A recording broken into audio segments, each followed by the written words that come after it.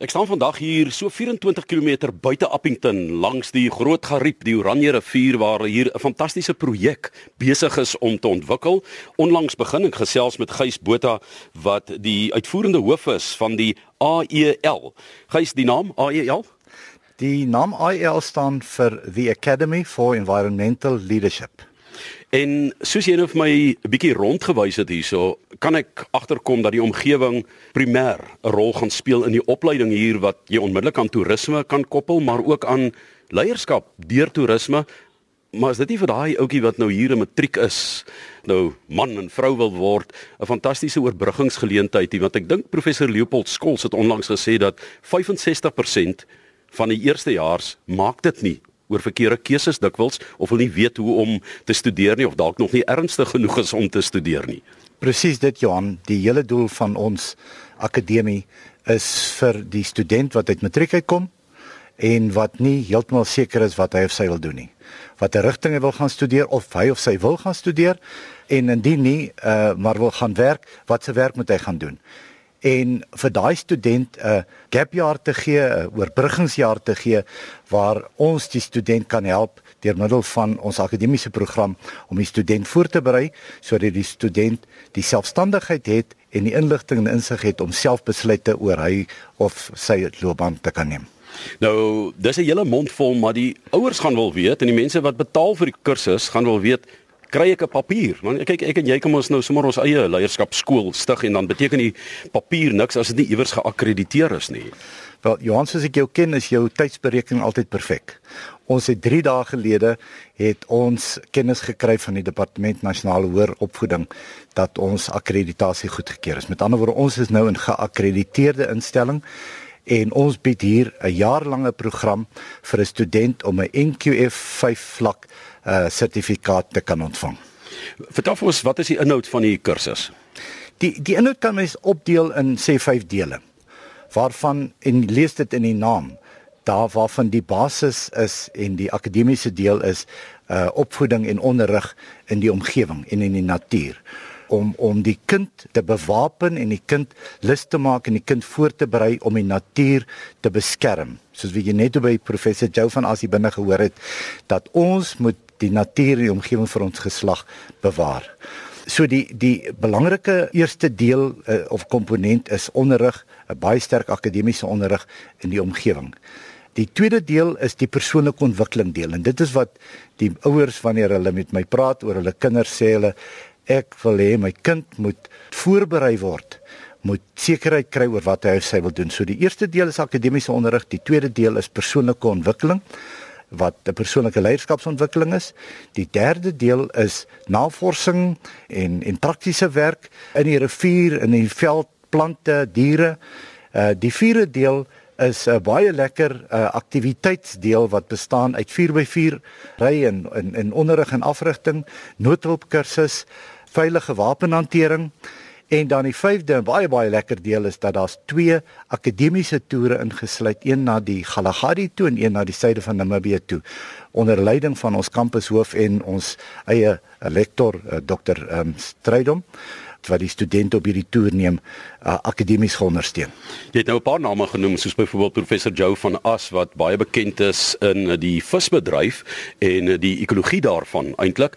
Duif Peppler is betrokke ook by julle. Dis is groot kanonne wat julle ingetrek het, en dan ook julle kampushoof wat 'n uitmuntende geoloog is. Ja, sonder twyfel, Johan, die hele bestaan of ontstaan van die akademie saam met Fefleroe, wat 'n oud senior advokaat was en wat die voorsitter van Kuro was toe hulle op die beurs gelys het, en hy en Duif Peppler ken mekaar van skool af, maar hulle was nogal op 'n Live the Journey tour, saam gaan gorillas kyk, en toe is die konsep gebore.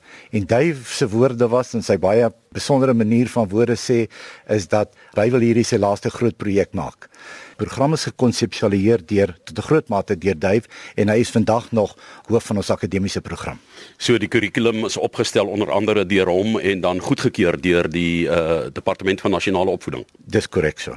Nou, wat vir my so mooi is, ons kyk nou uit op 'n rooi duin daar oorkant, en dan hier agter ons is hier 'n rivier, en die kontrasterende omgewing hier, so 'n fantastiese plek om te wees, maar ook die isolasie half, is 24 km uit Appington uit, maar vir persoonlike ontwikkeling moet dit fenomenaal wees vir die studente. Ek het net met 'n paar gesels, hulle is nou ongelukkig besig, maar van Boksburg, Pretoria, julle 1 of 2 mense van Appington, van die Parel af. Ek meen dit is van oral in die land, met verskillende omgewings kom hulle, trek hulle saam in leer 'n deel van Suid-Afrika wat hierdie jong mense waar daar baie studente oproer nou is oor klasgelde, moet daar oproer oor die omgewing eintlik ook wees, né? Nee, dis absoluut so, Johan.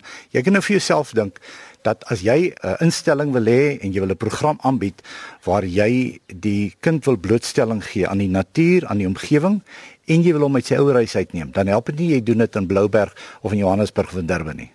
Jy doen dit weg en dan is daar geen beter plek as die ariede omgewing van wat Appington vir jou bied nie. En as ouer het jy geleer dat jy kan jou kind leer, die onderwyser kan die kind leer, maar daar's 'n een ander baie groot leermeester en dis die natuur. Jy jou kind blootstelling gee aan die natuur waar die kind self moet kan oorleef en self moet kan besluite neem. Dit is nou warm, wat doen ek? Die stofwaai, nou wat doen ek? En as jy dan moet sê hoekom Appington? Want sommige ouers vra dit, dan sê jy waarom nie Appington? Gaan jy dink daardie sertifikaat Gys so gesog raak dat van die studente al dalk opgeslurp kan word na 'n jaar vir byvoorbeeld in die toerismebedryf? Ek meen jy praat van die suide van Namibië se parke, Kgalagadi, hierdie pragtige parke hier na Makwa en Rigtersveld en so meer. Dink jy dit sal al sterk genoeg wees om selfs daarvan af in 'n beroep te kan ingaan? Dit is 'n baie goeie vraag, Johan. Wat ons kursus anders maak as enige ander kursus, dat ons doen nie 'n beroepsgerigte kursus nie. Ons probeer 'n persoon ontwikkel sodat hy meer weerbaar is, meer selfstandig is, beter kan besluite neem en 'n totale meer afgeronde persoon is. Maar dit wat ons vir 'n student hier leer, kan hom na 'n jaar in 'n toerismeomgewing perfek plaas vir verskeie van die beroepe of in 'n boerderyomgewing of in 'n konsultantomgewing. So sonder twyfel om jou vraag te antwoord, ja, ek het geen twyfel daaroor. Kyk, is lekker groen hier in die groen Kalahari. Ek wil net ons moet so omstap hierso en dan moet jy vir my 'n bietjie verduidelik wat julle daaronder doen daar by die kweekhuis wat ons sien daar en dit lyk my soos 'n reuse is dit 'n komposhoop wat daar is. Kyk om in te sluit of aan te sluit by ons program is daar verskeie projekte waarmee ons besig is, ook om die studente betrokke te kry, ook as deel van hulle navorsing en opleiding en ontwikkeling. Ons is besig met 'n organiese komposhoop om uiteindelik dit dalk kommersieel ook te bemark. Ons het 'n organiese groentetuin wat ons begin het en ons het ook met 'n kweekhuis begin waar ons vir impakstudieprojekte ons eie kameeldoringbome en witgatbome wil kweek. Want dit is al 'n bedreigde spesies, né? Ek dink vuurmaakhout en so mense begin wegbeweeg daarvan, maar ook die natuurlike veldkuns wat mense deesdae na die kruie en medisyne toe gaan. Die ironie is dat dit nie weer aangeplant word nie. So die veld word as dit ware gestroop daarvan en tradisionele geneesers speel ook daar 'n rol want hulle moet dit gebruik in hulle medisyne. Dink jy daar's 'n groot gaping om dan deur sulke kwekerye na vore te kom en jou deel te doen? Ongetwyfeld, Johan, as jy enige impakstudieprojek, enige projek wat jy wil begin, wanneer 'n impakstudie gedoen moet word, moet jy die boom wat jy uithaal, moet jy vervang. Die uitvoerende bestuurder Gys Botha van die AEL, dit is die Academy for Environmental Leadership Suid-Afrika en 'n pragtige toerisme en omgewing gemotiveerde kursus en jy gaan gemotiveerd hier uitkom. As mense meer inligting wil hê, waar kan hulle gaan soek? Johan, hulle kan my bel by 082 441 6825 of my e-pos by gys@afel.ac.